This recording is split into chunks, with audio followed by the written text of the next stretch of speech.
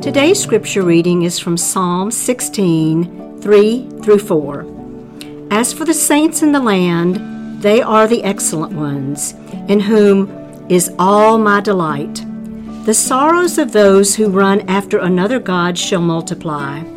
Their drink offerings of blood I will not pour out, or take their names on my lips. Consider the difference between those who live in the light of the Lord and those who do not. What truly separates us? We share many of the same experiences, including laughter and sadness, victory and defeat, times of plenty and times of need, and the full range of human emotion. So what sets us apart?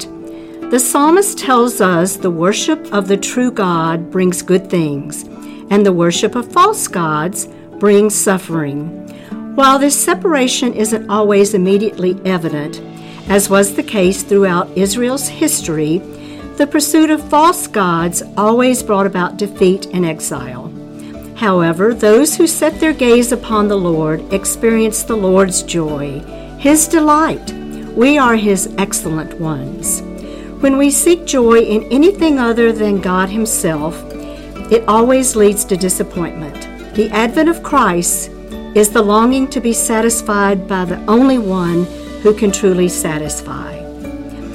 Today, pray for your family, friends, and all those in your immediate orbit, that the Lord would open their eyes to the satisfaction and delight that only He can provide.